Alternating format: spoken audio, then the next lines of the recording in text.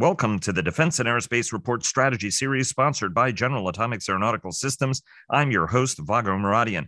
Joining us today is Dr. Chris Miller, Professor of International History at the Fletcher School of Law and Diplomacy at Tufts University, where he lectures on global economic competition as well as China and Russia. He is also the author of the great recent book, Chip War, The Fight for the World's Most Critical Technology, a fascinating work that spans from the invention of the microchip and integrated circuit in 1947 and the increasingly intense war between Washington and Beijing over supremacy of a technology key to global economic and military power.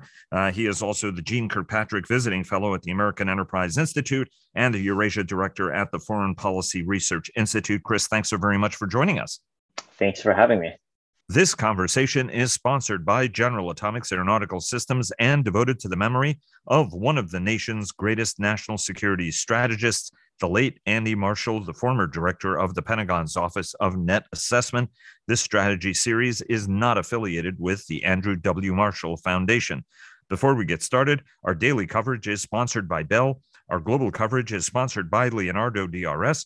Fortress Information Security sponsors our weekly cyber report, and Northrop Grumman supports our cyber coverage overall. General Atomics Aeronautical Systems sponsors our wider coverage of strategy, ultra intelligence, and communications, sponsors our command and control coverage, and our coverage of the Association of the United States Army's recent annual meeting was sponsored by Safran and Leonardo DRS. Chris, thanks very much again for joining us. We're speaking a couple of hours after President Biden and China's Xi Jinping met for 3 hours at the G20 meeting in Bali. This was their first face-to-face meeting since Biden became president, and Xi was coronated for a unprecedented third term. They pledged to work together where they can, for example, on climate, while disagreeing elsewhere. As the president said, no kumbaya. But before we get to sort of the nature of the economic competition between these two nations, or rather what the next steps are. Timing in life is everything, and the timing of your book couldn't have been more perfect. You were illustrating the nature of this competition as Washington was deliberating the CHIPS Act that passed, which constitutes the largest investment in U.S. technology since the height of the Cold War, certainly, the CHIPS Act. And I just returned from Syracuse, where I lectured at the Maxwell School, and the big buzz was the Micron chip factory that's going to open there and employ about 9,000 New Yorkers. Certainly big news for a town that lost a lot of industry over the past couple of decades. I want to get your take on the central premise of the book, that supremacy of the semiconductor in design and manufacturing is central to superpower status. While this should be incredibly self-evident, make your case. Well, if you look at the key transitions in military technology over the past 75 years, what you'll find is that microelectronics are at the core of all of them.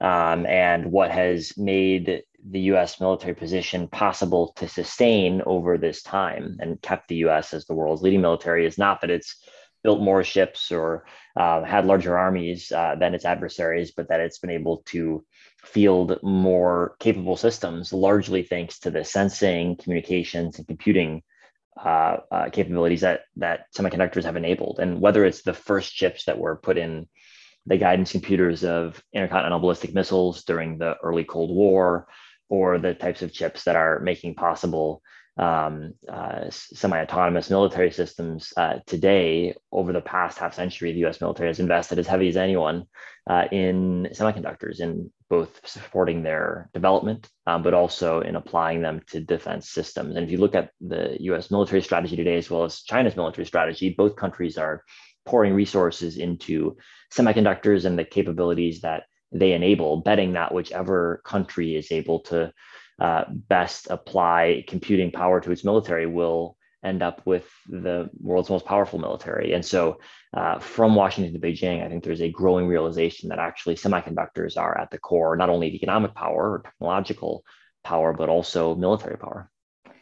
You do an extraordinary job in talking about the history and the nature of the competition, the traitorous eight, the technology required to print at literally an atomic level, and what that means for future capabilities, right, as we're looking to tap greater artificial intelligence or even quantum computing power will depend on these extraordinary combination of technologies. I love in particular, you talking about how they took a Zeiss microscope lens and flipped it around in order to be able to do some of the lithography.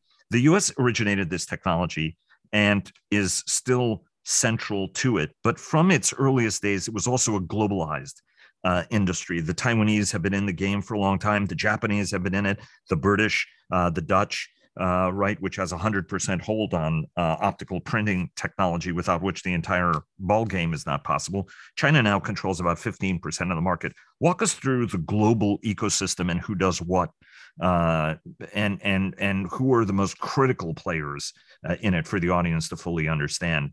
You have to understand the ecosystem before you can do something about it.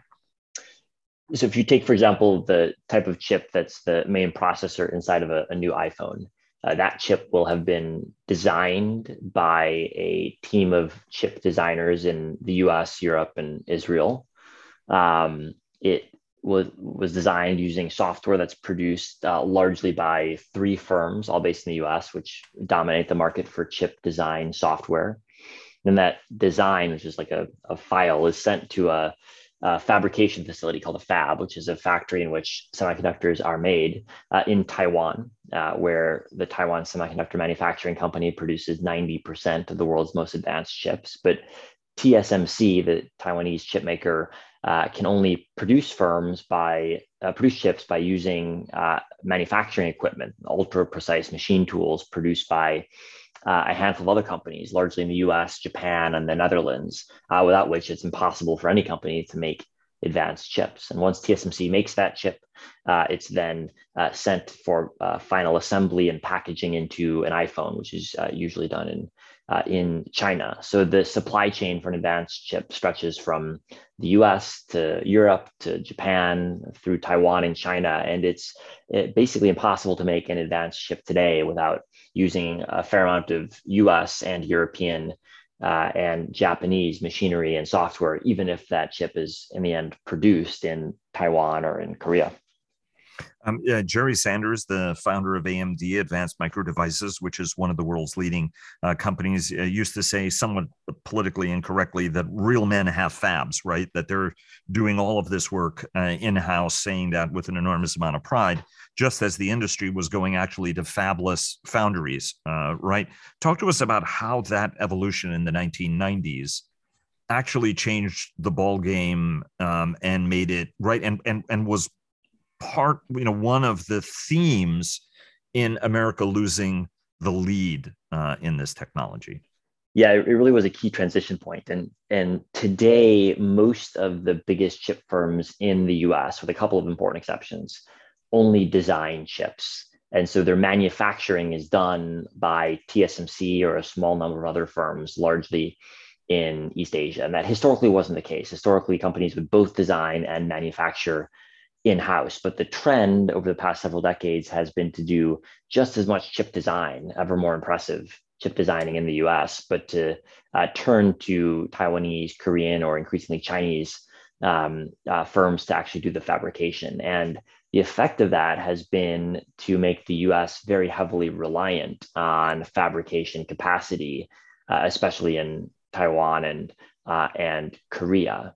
And today, the US is unable to produce the most advanced processor chips onshore and is reliant on one Taiwanese company, TSMC, and one South Korean company, Samsung, for this type of advanced fabrication. And we should point out, right, I mean, Intel has had its whole series of struggles going from its foremost position in the industry and trying to regain that stature. Before I get to China's tactics and the CHIPS Act and all of that, there was this sense that the state of the chip art, a couple of years ago, that Gordon Moore, Moore's law, right, named after Intel co-founder Gordon Moore, who said that computing power would double roughly every 24 to 18 months. There was this sense that was tapped out. But now it appears that actually we're going to be going into an era of Moore's law on steroids, right? So not only is the United States trying to catch up and get into the production game, but actually we're about to have a step change in capability. And I think one of the most incredible statistics you use is right in integrated circuit, had 4 transistors on it, and now we're up to 12 billion transistors on a chip. Talk to us about Moore's law and actually where this technology is going to be going, and how the race will be fundamentally changing, and the investment levels, which are already stratospheric, are going to get even more dramatic for those who want to maintain the lead. Yeah, so Moore's law is the crucial fact for understanding the chip industry, and it's named after Gordon Moore, one of the 2 co-founders of Intel, who noticed in 1965 that the capacity of a chip to compute was doubling on a regular basis. And this exponential growth, it sort of sounds like a straightforward thing when you hear about it, but actually we really struggle to comprehend exponential growth rates. Nothing else in our economy grows at an exponential rate. Most industries, productivity grows at 2 or 3% a year rather than doubling every year, 2 years. I like to imagine, what if planes flew twice as fast every 2 years, or if houses were built twice as big every 2 years for the same price? That doesn't happen anywhere except for the chip industry. Right. And what that's delivered is the amount of computing that we now take for granted in our smartphones that was simply inconceivable several decades ago. And that looks likely to continue, with a caveat.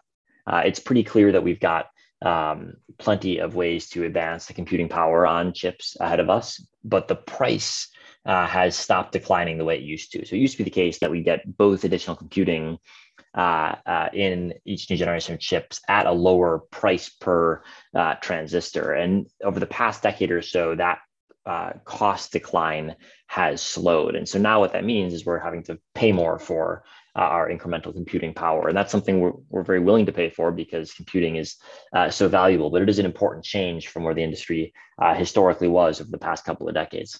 I want to take you to the tactics the Chinese in particular have been using to build their capabilities, and tactics that they're still trying to employ, which you lay out, right? I mean, there was this sense that the United States was asleep at the switch, while the Chinese also were stepping up their game. And indeed, not just the United States, but our allies and partners worldwide as well, right? I mean, TSMC was integral to setting up fabrication facilities in China, for example, right? Walk us through the ways, at what point the glimmer went off in China's mind to do this. You note that the Chinese Communist Party was, buy the first one, build the second one, and compete on the third one is in the DNA of the party, right? Walk us through the techniques that the Chinese have so effectively used, and the short-sightedness that we and our allies have had that have put us in this vulnerable position. Well, I think to start, if you look at it from Beijing's side, what you'll find is that for a substantial portion of the last decade, China has spent more money importing chips than it spent importing oil. And so the Chinese believe that they're the ones who are very vulnerable from a cutoff of chip supplies by the US or Taiwan or South Korea or others. And so for the last decade, they've been pouring tens of billions of dollars a year in an effort to domesticate this technology, make themselves more self-sufficient, and also at the same time to try to take market share from leading tech firms in the United States and elsewhere to give China a larger role in the world's tech ecosystem. And so their strategies that the Chinese government and the industry have deployed have been varied. There's been, as you might expect, cases of technology theft, of intellectual property violations. But the key strategy that China's deployed is pouring tons and tons of money into its industry. That's what they've done above all. And that's what they're continuing to do today. And so although in the US, the CHIPS Act, which I'm sure we're going to talk about in a bit, looks like the US is spending a lot of money on the semiconductor industry. In fact, China probably does something close to a CHIPS Act a year in terms of government subsidies, if not even more than that. And so what that has done is dramatically distorted markets, letting Chinese firms build a ton of capacity to fabricate chips, threatening the profitability of companies in other countries, and politicizing the chip industry in a way that it really hadn't been in the past. And so all the moves that we've seen from the US over the past couple of years to respond, to defend its own chip industry have largely been in reaction to these massive subsidies from the Chinese side.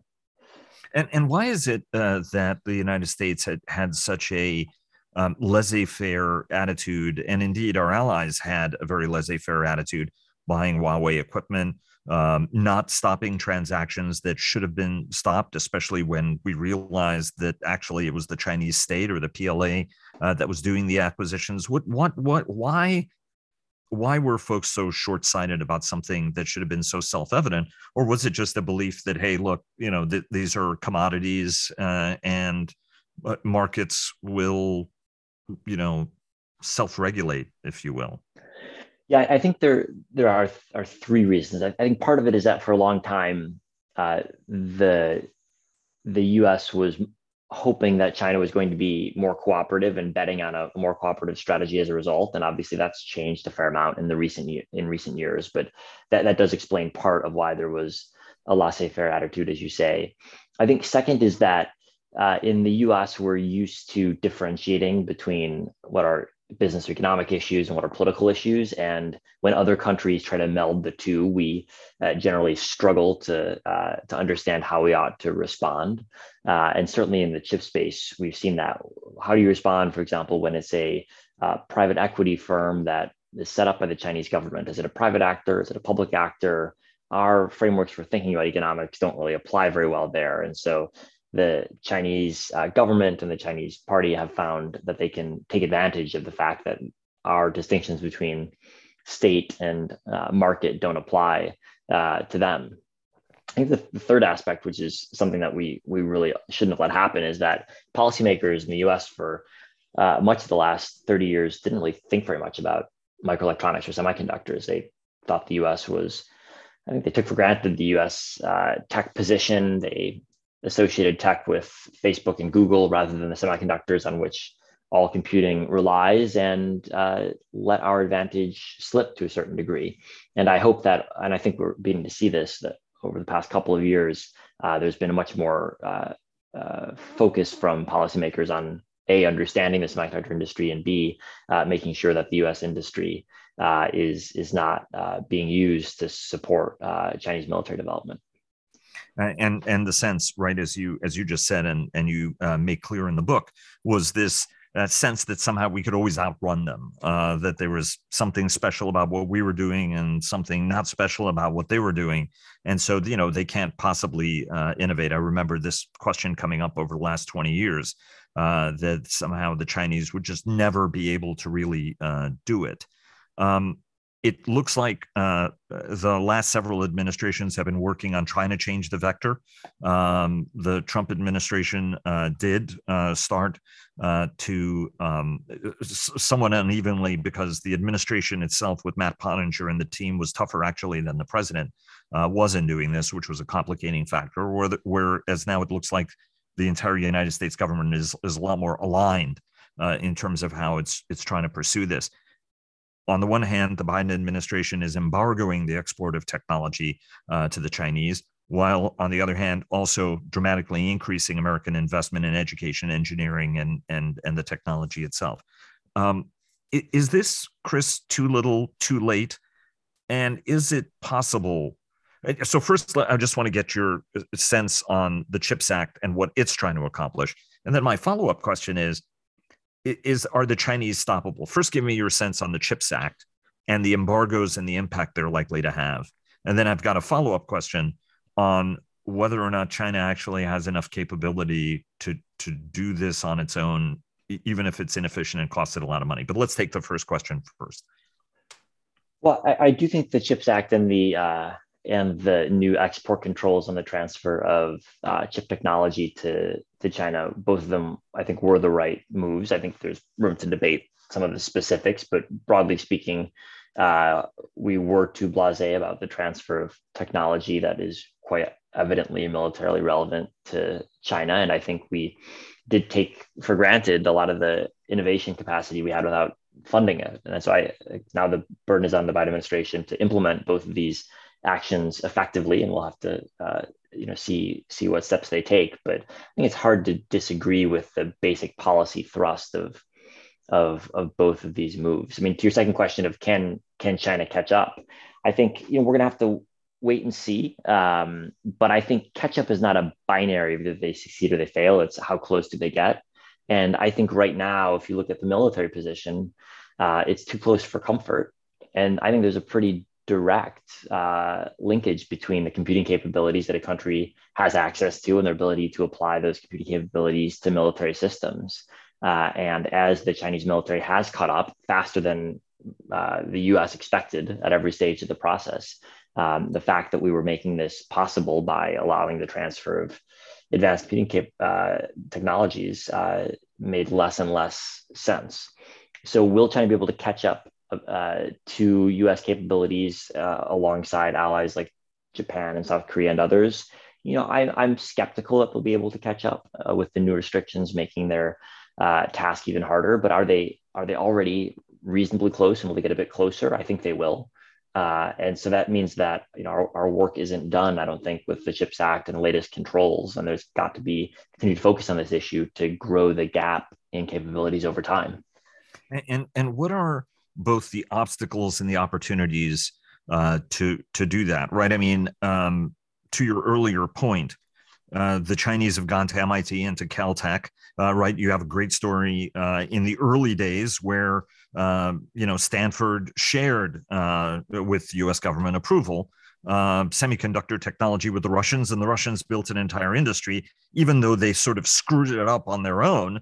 Right. I mean, had they left it to the scientists to do what they wanted, the gap and did consistent industrial espionage, the gap would have actually been smaller, but they were able to produce enough chips to field more sophisticated weapons. In the case of the Chinese, not only did they go to Caltech, MIT, Cambridge, and every other good school on the planet, but then they worked for Intel, and then they worked for TSMC and Rand Foundries, right? So what are the things that we need to be doing going forward? And do the Chinese have enough of a base to be able to actually build on it more dramatically? To your point, right? They might not be as good as us, but are they actually going to get close? Well, I think they already are close in a number of different spheres. Chinese chip firms can produce chips that are just a couple of generations behind what the most advanced facilities in Taiwan can produce. So that's already closer than almost every other country in the world. So that already is, I think, is a sign of what the capabilities are. Now, when Chinese firms do that type of production, they do it using tools that are imported from the US and Japan and the Netherlands. Right. They do it using software imported largely from the US. So there's still a lot of reliance on US firms, and that access to those types of tools and software is being restricted by the latest export controls. But yes, I think we shouldn't be complacent about the fact that China is going to keep making advances. And I think it's a complex analytical balance that must be struck, because on the one hand, it would be inaccurate to say that China's industrial policy is a great success story, because in fact, the Chinese government wastes tons of money and has had just as many failures, if not more, than successes in its effort to fund its own chip industry. But if the scale of funding is large enough, and if the domestic market, as you mentioned, is large enough, even a small number of successes might be meaningful in getting China closer to the cutting edge. So I think we both must be simultaneously skeptical about the overall efficacy of China's industrial policy, while also recognizing that even if their batting average is not very good, they're still going to hit a couple of home runs, and that given that they're already pretty close to us in a lot of key technological metrics, that's going to be too close for comfort. Can they develop the software and the optical lithography tools on their own, or steal them and manage to bridge these sanctions? Well, it's going to be hard. I think theft in this industry is occasionally helpful, but it's never enough. Sort of on the analogy that if you steal a cake, you doesn't mean you know how to bake it, and even if you steal the recipe, there's something that differentiates me from the world's best pastry chefs. And there's a lot of really unique knowledge that only exists in this small number of firms at the cutting edge.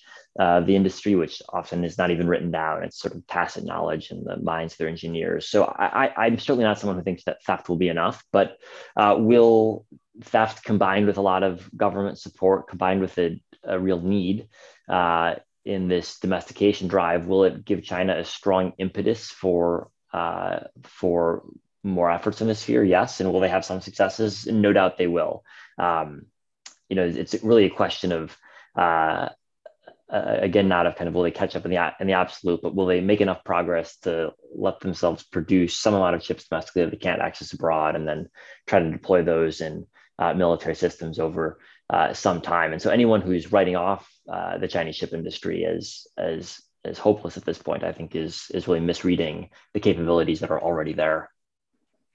How you said that the CHIPS Act is a good start. We could debate the specifics, but what are the obstacles, and what more do we need to be doing, and what more do we need to be doing with our allies and partners, where given these countries also have a tremendous amount of capability on their own? What are the things we have to do at home? What are the things that we actually have to do in a much more concerted whole with our allies and partners, whether in Asia, Europe, or elsewhere?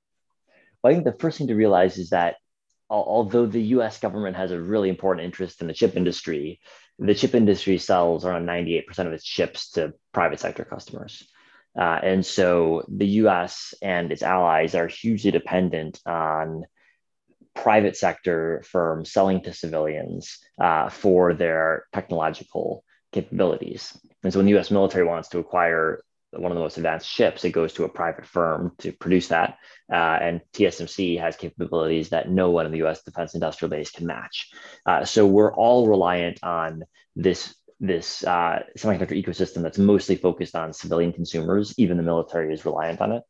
And what that means is that we can't hope that the government on its own, or even to a large degree, is going to set up a cutting edge industry, because it's only going to be the private sector that's going to have the ability to scale in a way that can sell the vast numbers of devices that are needed for profitability. So step one, I think, for the government is to find ways to be supportive of private industry, but realize that it's not going to do it all in-house. I think step two is to do so in a way that recognizes the challenge that China poses, but is also not so punitive that US firms are hurt in the process. And one of the really tough balances to strike right now is that US chip firms, and also the companies that make the machine tools that are used to manufacture chips, for both of them, China is an important market. And so there's a balance to be struck in making sure the most advanced types of tools and chips can't go to China, but also making sure that some of the really low-tech ones that are widely accessible can be sold, so that companies don't face financial losses and have to cut back in their R&D as a result. And so that's a balance that must be struck, and it's hard to know where exactly the right place to find that balance is. But I think realizing the extent to which it's not just about the government or the defense industrial complex, it's also about having a thriving and profitable private sector is really important for the government and the policymaking process to realize. I'm going to get to allies and partners in a second, but I mean, the question that folks ask is, can you buy any chips or technologically sophisticated products or software from the Chinese without constituting some degree of risk? From your standpoint, where does that line lie? Because I've sort of joked about this. If the Chinese could weaponize lawn furniture, they would have, right? And I want to get to the broader nature of the competition in a moment. But are there things that we could buy and equipment that we can sell to the Chinese that they would be happy doing, given that they want to be at the apex of every technology they produce? Well, I think it is a balancing act. Again, there are certain types of chips that the US produces, but that many other countries produce as well. And so if you were to cut off the sale of those chips to China, it's quite plausible someone else would step in and sell them. And so if that's the dynamic, then there's no sense in cutting them off. If they're much more advanced and there's only one or two producers in the world and they're all in the US or a closely allied government, then it's a different story. So in terms of selling chips or tools to China, you've got to think about A, how advanced it is, but also B, if we cut this off, what will others do? Will China actually lose access or not. In terms of buying from China, I think chip security is an important issue, and there's a lot of research being done right now. If you buy a chip, given how complex advanced chips are, how do you know it's going to do exactly what you expect it to do and hasn't been modified to do something else? And there have been a number of security vulnerabilities that have been discovered due to flaws in chips rather than flaws in software. But I think if you look at most cybersecurity vulnerabilities, or most of the biggest risks that we've seen in the past decade or two or three on the cyber front, it's mostly not about fundamental vulnerabilities in the chips you're buying. It's about vulnerabilities in the software. And so when I think about security, I actually worry a lot less about computing hardware and a lot more about computing software, because I think that's where we've seen it's cheapest and easiest to exploit vulnerabilities. How do we bring our allies and partners into this, given the global nature of this, and that some of our closest friends worldwide are integral to our success in this, and countries in which the Chinese have historically taken an interest, whether they're Dutch, British, Israeli, or other? Yeah, it's a huge challenge, because just as China is far from self-sufficient in chip making, the U.S. isn't either. It's the closest of any country, but we're still reliant on tools and chemicals and fabrication capacity in countries from Japan to the Netherlands to Taiwan. And so for the US policy to be maximally effective, it's got to have at least a handful of allies on board. Japan, Taiwan, the Netherlands, ideally, would be the three most important. And I think you've seen over the past couple of years a similar trajectory in all of those countries in terms of assessing the challenge that China's military poses, and that the ways in which China's ostensibly private firms are actually contributing to military modernization. Now, the magnitude of that threat perception is different in the US versus in the Netherlands or in Japan, but I think everyone's going in the same direction in terms of modifying their views to become more concerned about where China's headed.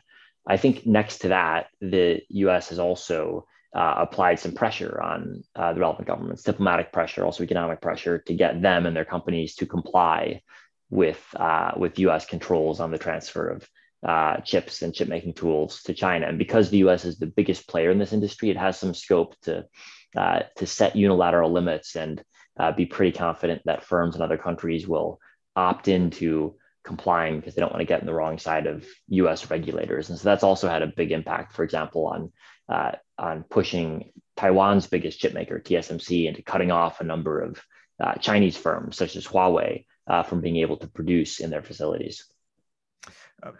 You mentioned Taiwan, and Taiwan is a close friend, an ally.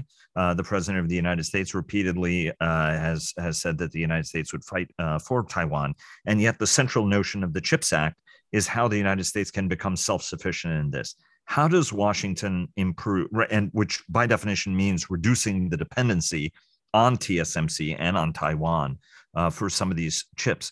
How do we do this, Chris, in a way that both helps us, but actually doesn't hurt the Taiwanese? Because one can assume that, if all of a sudden Taiwan was only 5 or 10% rather than 40%, or 50% rather than 90% of the most advanced chips, all of a sudden people's interest maybe in defending Taiwan declines. How do you strike that balance of serving our interests without making a vulnerable country more vulnerable to Chinese intimidation? Well, my sense is that the US has a lot of different reasons to want to defend Taiwan from Chinese coercion or military pressure, and chips are just one, and probably not even the most important of them. I mean, it's worth remembering the US also supported Taiwan's defense, dating back to the 1950s, when Taiwan had no electronics industry, and it was even before the first chip was invented. Right. So the US has been with Taiwan in this respect for a long time. And so I don't think it's right to say, as some people in Taiwan worry, that if Taiwan's chip industry becomes less important, that the US will actually be less interested. And in fact, I think the dynamic might actually be the opposite, that the more advantage the US has in microelectronics vis-a-vis China, the more capable the U.S. military will be, and therefore the more able it will be to deter China or to defend against an attack. And so I think Taiwan actually has a lot of aligned incentives here for specific companies, specific investments. There's a bit of competitive aspect to this, but actually, if you think about Taiwan's foreign policy and America's foreign policy, I think there's a fair amount of alignment that the sort of competitive aspects of the companies involved don't necessarily reflect. Well, one of the questions I just want to go back on for a moment is you talked about vulnerabilities. The Biden administration has been pressing both hardware and software bills of origins and materials.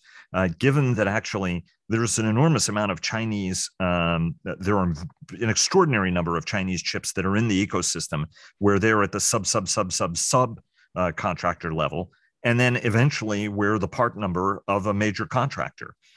Same thing with software that may have come from Russian and Chinese libraries.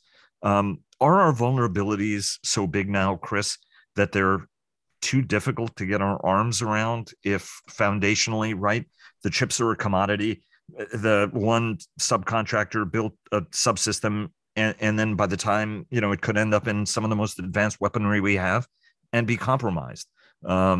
Is this particular barn door a little bit too late or too difficult to close? Well, I think you got to think about the scale of risks that need to be managed. If there's a single Chinese chip in a given system, does that constitute a risk? Well, it could, but under certain circumstances. So, A, does China know that chip is in a given system? B, what capabilities does that chip have in a given system? If it malfunctions, how critical is it or not? And so as you start thinking through those questions, not every imported part is necessarily a risk that seems super critical, and it helps you focus on the ones that actually are really critical, and you want to make sure you've got a whole lot of clarity over the origins and that the product is designed in exactly the way you expect it to be designed. But I think focus is crucial here, just given the number of Chinese origins components in all sorts of systems, whether defense or not. Focusing solely on a national origin definition of risk is going to require a whole lot of effort that will prevent us from focusing on what's the key risk we need to mitigate. And that might not necessarily be related to the specific chip in question, especially if it's a second or third tier chip far down in the system and might not be critical to the system's operation. So I'm a bit hesitant to focus solely on the country of origin when assessing the risk in a given system, because there's a lot of other categories that play into it. And I think that what that means is that no, the horse hasn't left the barn, because we can still think pretty carefully about where are the places of most risk in a given system. How do you mitigate those in particular, even if we can't make sure that every given component is from a company or a country that we've got complete trust over. One of your specialties is economic competition, and the big question that everybody, both in the national security but also in the economic ecosystems, is what that balance point is of cooperation, competition with China, in part because I'm not sure even history has an analog to the world's largest nation that's economically extremely prosperous and powerful, integrating everything that it does to deliver national security outcomes. Again, I mean, if it could weaponize lawn furniture, it probably would. And it might actually have a plan for weaponizing lawn furniture, for all we know. What is the nature of the competition, right? I mean, the last president was talking a lot about tariffs. Many of those tariffs were not lifted. Tariffs impose costs on us as opposed to necessarily penalizing the person you're imposing them on. We want to be able to do trade, right? I mean, we want the Chinese to buy Boeing jetliners. Boeing hasn't sold a jetliner to the Chinese since 2017. Ultimately, what is the philosophy, Chris, we need at an important time where we don't want to give strategic technological assistance to a nation that has basically painted a giant bullseye and is very candid that it wants to knock us off our perch, militarily and otherwise. while at the same time not gravely damaging our economies. And this is a discussion whether it's Olaf Scholz and the German cabinet, or France, Britain, and even India, which has very strong trade ties, as well as security concerns with the Chinese. What's the mindset that's required, and what are sort of historical markers that might be able to help us in this phase? Well, I think you're right that the economic and the technological competition, they've been getting a lot more attention in recent years. And they are more complex in terms of searching for the right analogy to understand them. But, I think actually at the core, the military balance is really key. And one of the things that I think is striking is if you look at as just as U.S. concern about the economic and tech competition has accelerated, at the same time, that's when the military balance has began really deteriorating from the U.S.'s perspective. And my sense is very much that if that weren't the case, if the U.S. still had the scale of edge it had over China 20 years ago, there'd be a lot less concern about, well, this particular technology or that particular company, because we would know that China didn't have the capability to redraw the map in the Asia Pacific region. And now that's unclear. There's substantial uncertainty about what the geopolitical balance will look like in 10 years' time. And that makes people question not only military and geopolitical factors, but also how economic and technological and other inputs to the geopolitical balance are playing out. And so it'd actually be a much more straightforward economic and tech relationship with China if the military balance remained what it was. If China hadn't tried to build up these capabilities to threaten Taiwan, there would be a lot less concern, I think, in the US, but also in China's neighbors about what the ramifications of its economic rise or its technological capabilities are. But because we've seen this vast expansion in China's military power, people do raise questions about, well, if China's economy grows or its technology capacity grows in this or that sphere, will that inevitably feed into China's military as well? The Biden-Xi meeting, anytime there's a meeting like this, obviously voices in Washington can become very shrill. Oh my God, president is caving and what have you.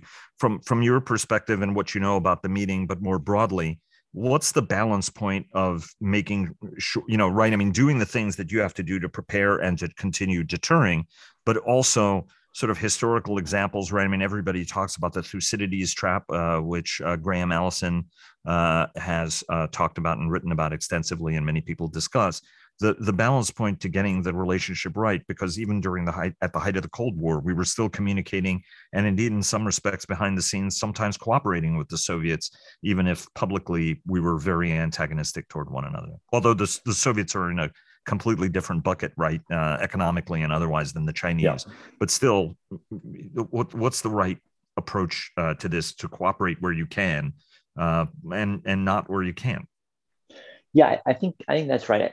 I think in U.S. discussion, too often we mix diplomacy for meaning the absence of competition in other spheres. And so we see choices between diplomacy or military competition, for example. And I think history suggests that both strategies work best when combined, that if you've got a strategy to maximize your geopolitical position, you got a strategy to build up your military power, then that's when you're also likely to have the most diplomatic leverage. And so rather than trying to choose between the different strategies, I would say do them simultaneously, but don't try to negotiate before you've had a chance to build up your position, which will produce the leverage that you need in negotiations. But certainly the lessons from the Cold War were that when done at the right time with the right preparation, not in terms of preparation for the meeting, but in terms of preparation of building national power, negotiations could be very useful